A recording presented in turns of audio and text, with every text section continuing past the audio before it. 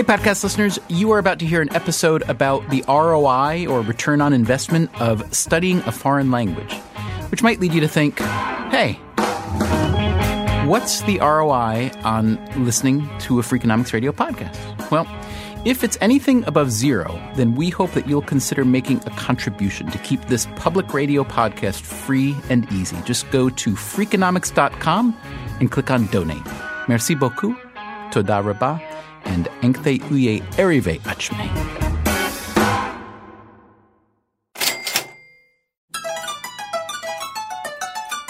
The average American student will study a foreign language for 2 or 3 years. Little Red Schoolhouse is a well-regarded private school in Manhattan with a progressive style. Here, kids start with a second language in pre-kindergarten and go all the way through graduation. Okay, we're at Little Red Elizabeth Irwin, and we're going to be in a classroom of 4th grade Spanish learners. Escuchen y repitan un género. Kids at Little Red start out studying Spanish. ¿Quién es un autor que te gusta mucho? And as they get older, they can either stick with Spanish or take Mandarin or French. How are they doing so far? Compared to like a normal Spanish-speaking person in Peru, I'd say we're pretty bad. But like for a person in 4th grade who's learning Spanish, I could say we're pretty good. They are good. And they have big dreams about what learning a foreign language will help them accomplish. If you have like a big business deal with someone and they don't speak English, then you could make like a lot of money. I think I might want to work at a pastry shop or a bakery, and maybe there'll be Chinese or French people so I could talk to them, like make another bread roll or something like that in a different language. I might work at a store because then people who speak other languages might ask you questions. So I'm going to be a world-traveling architect, or I might be a scientist, or I might be a mechanic, or I might be a person who invents a car and gets millions of dollars. On today's show, we're asking, what is the value of learning a second language? It started with an email from a listener named Doug Amon. He wrote to say, I'm very curious how it came to be that teaching students a foreign language has reached the status it has in the U.S. My oldest daughter is a college freshman, and not only have I paid for her to study Spanish for the last 4 or more years, they even do it in grade school now, he writes, but her college is requiring her to study even more, all caps, exclamation point. He goes on, what on earth is going on? How did it ever get this far? In a day and age where schools at every level are complaining about limited resources, why on earth do we continue to force these kids to study a foreign language that few will ever use and virtually all do not retain? Or to put it in economic terms, where is the ROI? Okay, we'll bite. Hey, kid, what is the ROI on learning a foreign language? If you learn like Spanish, for example, in this school, maybe 20 years later, you could become a billionaire in another country. But very rare.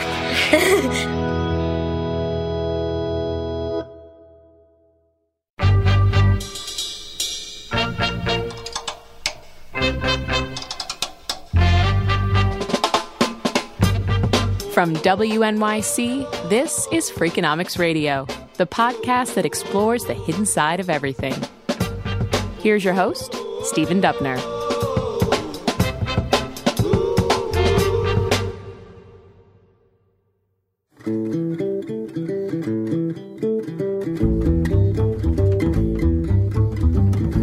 On today's show, we're talking about learning a foreign language, like Mandarin. When I asked him Ni Ji Sui, I was asking him how old he was. So when he said 我14岁, he was saying that I'm 14. Why do we do this, teach our kids a second language? Well, the answer might seem obvious. Like all education, it stretches your brain on any number of dimensions. But let's try to quantify it a bit more than that. We'll start with Boaz Kesar. He's a psychology professor at the University of Chicago. His specialty is communication. Really, studying communication is entirely autobiographical because I realized that I'm different when I'm using almost any language other than Hebrew. Kesar is from Israel. His particular interest in communication has to do with how our decision-making is affected when we operate in a foreign language. Things like making investments. I'm much more likely to invest in the stock market when I do it in English. If I think about it in Hebrew, I feel that I become more conservative. So that's surprising. But maybe he thought it was just him. So he ran an experiment with University of Chicago students. It was a little game with money. So imagine I give you $20. Here's the way Kesar's game works. If he gives you $20, you will play a game with 20 rounds, $1 a round. In each round, you can either keep the $1, just put it in your pocket, or put the $1 on the table and flip a coin. If it's tails, you lose the $1, but if it's heads, you get $2.50, meaning your original $1 back and you win $1.50. So you don't need to know a lot of math to realize that the expected value is positive. In other words, that on average, you're better off with a bet than pocketing the $1. Now, what does this have to do with a foreign language? We were interested to see what happened when you make this decision when you're using a foreign language. So the researchers had some students play in English and other students play in a foreign language, Spanish. And turns out, indeed, people were like almost 20 percentage points more willing to take bets. They were significantly more willing to take the risk in a foreign language.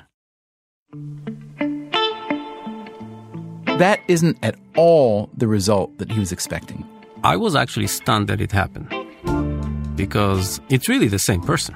All that person does is use Spanish now, and it's the same $1, it's the same person, and it was just randomly the case that you're doing it in Spanish. Now, it could be that people just didn't understand as well in a second language, that this was more of a comprehension issue than a risk issue. But Kesar, at least, was persuaded that he was onto something. Because of that, we started thinking that maybe it's a even stronger and more pervasive phenomenon than we even think, and not just about risk. And indeed, we find that there's all sorts of systematic differences that exist when you're using a foreign language. For instance? Like when we ask people to think about moral dilemmas. So, would you sacrifice one person to save 5? You've heard this kind of dilemma before, right? A bus driver, let's say, is going to run over 5 people and kill them. So do you go ahead and kill the driver before he can kill the other 5? Now, normally, people are reluctant to say yes. But if you ask them in a foreign language... We found that people are twice as likely to do that, to actually go for the utilitarian option, to sacrifice one person to save 5. Now, we didn't do this for real. but used hypothetical scenarios, but still they said, yes, I will do that. So why might this happen? Now, the reason this could be interesting is that we know that the foreign language is much less emotional. It gives you less emotional resonance when you use it. The same word, love and amour, even though you know exactly the meaning, and you know the meaning, when the meaning is identical, you still, if you're a native English speaker, you get a lot more out of love. And that's been demonstrated in all sorts of ways. There are also physiological reactions, so you can show that people's arousal is higher when they use their native tongue when these kind of emotional related words are used. And so, Kesar says, when people think in a foreign language, they're more reflective about their choices. They're more likely to engage in cost-benefit analysis, in a way, and less likely to be swayed by all sorts of emotional reactions that they might have in general.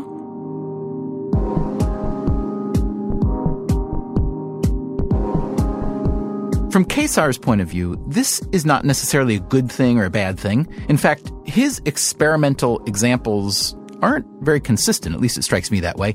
In one instance, the foreign language seems to increase your appetite for risk. In another, it makes you more reflective. But what matters is that the language always seems to affect something in the way you think or process information or make a decision. And that really is the point of the argument in favor of teaching a foreign language to kids, because learning a foreign language changes the brain. Now, The evidence for this is pretty compelling. Bilingual kids have been shown to have better memory and executive function. There's some evidence that being bilingual stalls the onset of Alzheimer's disease. And there are other, more utilitarian pluses, as the fourth graders at Little Red Schoolhouse reminded us. Well, I think a good thing that comes from learning a foreign language is that you can speak to more people. You know how to speak to other people. If they don't know how to speak your language, you just go right into their language. And also, it sort of just makes you smarter to know all these different languages, and it helps your education. Okay, so that's all good stuff, but coming up on Freakonomics Radio, what about the opportunity cost of all that time spent learning a second language? There are so many kids who remain barely literate and numerate in their own language.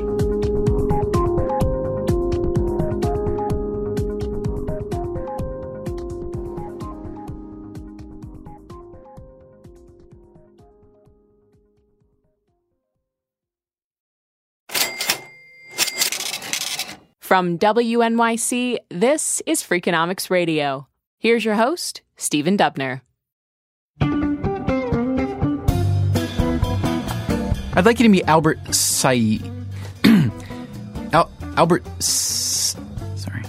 Saez? All right, let me just try the whole thing.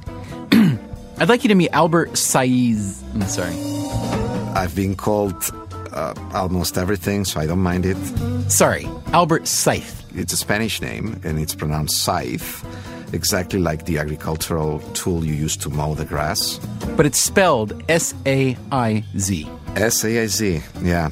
And again, you know, I got all types of mispronunciation, so I'm used to whatever you say. Saez is from Barcelona, and he's an economist at MIT, where he teaches urban planning.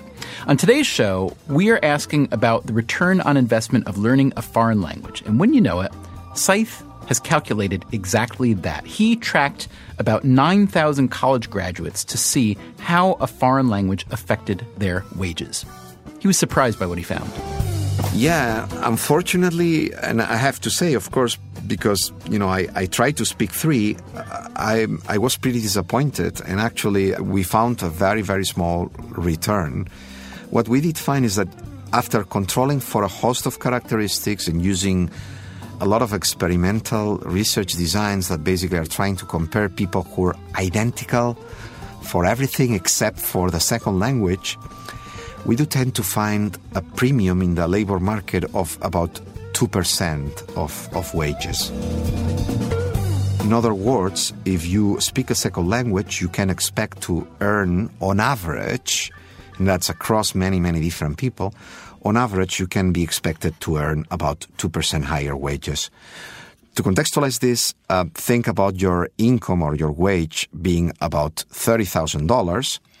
Then you would expect to earn about $600 more per year. Now, that's not nothing. There are a lot of things you can do that won't increase your earnings by even 2%, but still, that's not a huge premium. And I hate to tell this to our young Spanish speakers back at the Little Red Schoolhouse in New York. ¿Cuál es que animales que te gustan mucho? But there's a rank order in terms of how different foreign languages translate into higher earnings. We know that the lowest return is Spanish, where you get about 1.5%, and then French, 2.7%, and then German, 4%.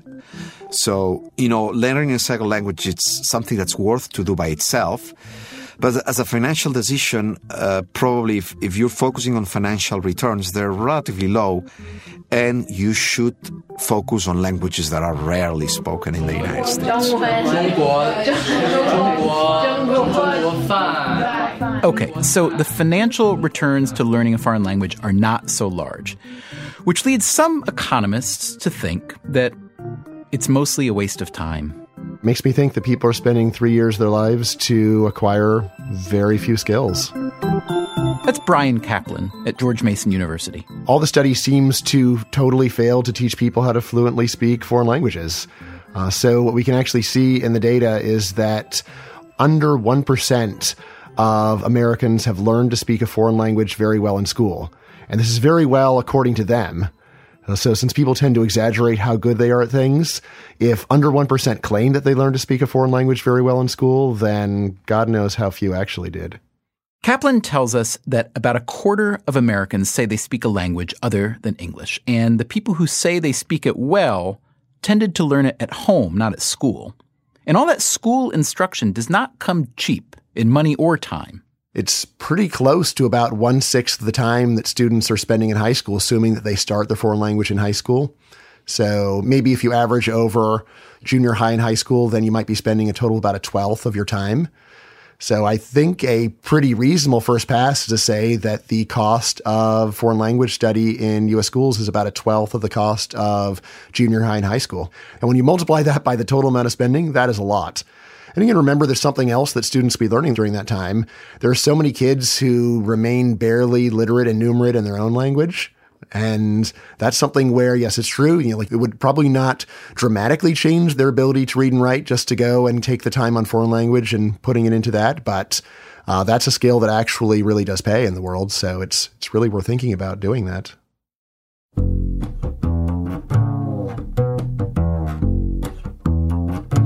So as Bryan Caplan sees it, learning a foreign language, especially in school, just may not be worth it unless that foreign language is English. Remember what Albert Seith told us. His study of college graduates found only a 2% wage premium for learning a foreign language, but those were American college graduates. I can tell you that there's research in other countries. Actually, the findings in the United States do contrast with what other people following the same methodology found in Turkey, in Russia, and in Israel. In these three countries, actually speaking English, which would be the second language, was associated with a substantial return of around 10 to 20%. So it's really, I think, English-speaking countries where that effect is relatively low. And again, I think the explanation is very clear. English, it's the lingua franca. Even Bryan Caplan, our language skeptic, is not so surprised by the English language premium. Right. The incentive of real life is a very strong one.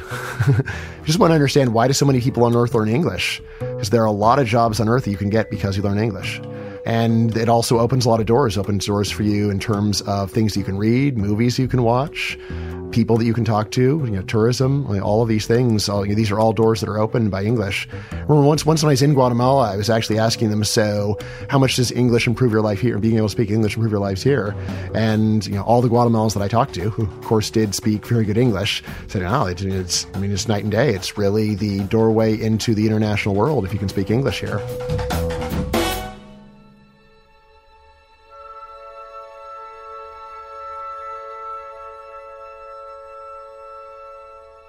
And by the way, Bryan Caplan, for all that he sounds like a language skeptic, or at the very least a language utilitarian, in real life, he's a language romantic.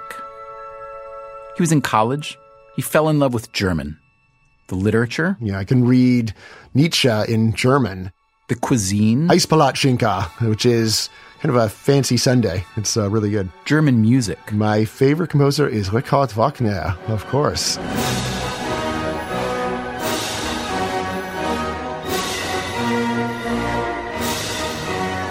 But still, the economist in him trumps the romantic. But again, for me, it fits the basic story of, look, if people either are going to get some big career benefit out of it, or it enriches their personal life, then foreign language study is great. But if it's a language that doesn't really help their career, they're not going to use it, and they're not happy when they're there, I really do not see the point. It seems cruel to me.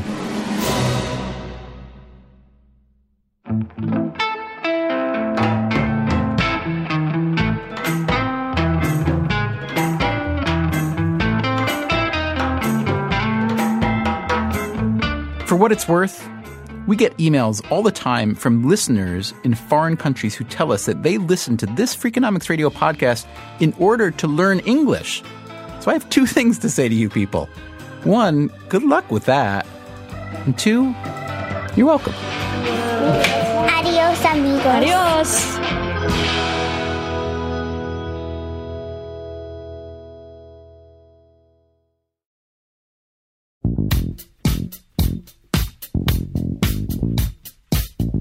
Hey, podcast listeners, next week on the show, we listen to a song by Queen. Another one bites the dust. And then we listen to the Queen song backwards.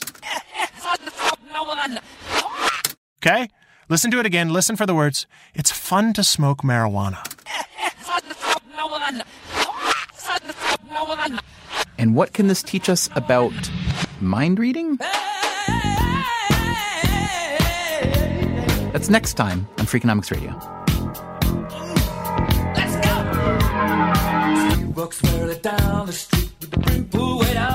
Freakonomics Radio is produced by WNYC and Dubner Productions. Our staff includes David Herman, Greg Rosalski, Greta Cohn, Beret Lamb, Susie Lechtenberg, and Chris Bannon.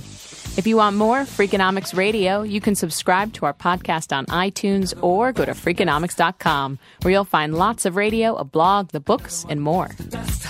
And another one gone, and another one done. Another one bites the dust. Hey, hey, gonna get you too. Another one bites the dust.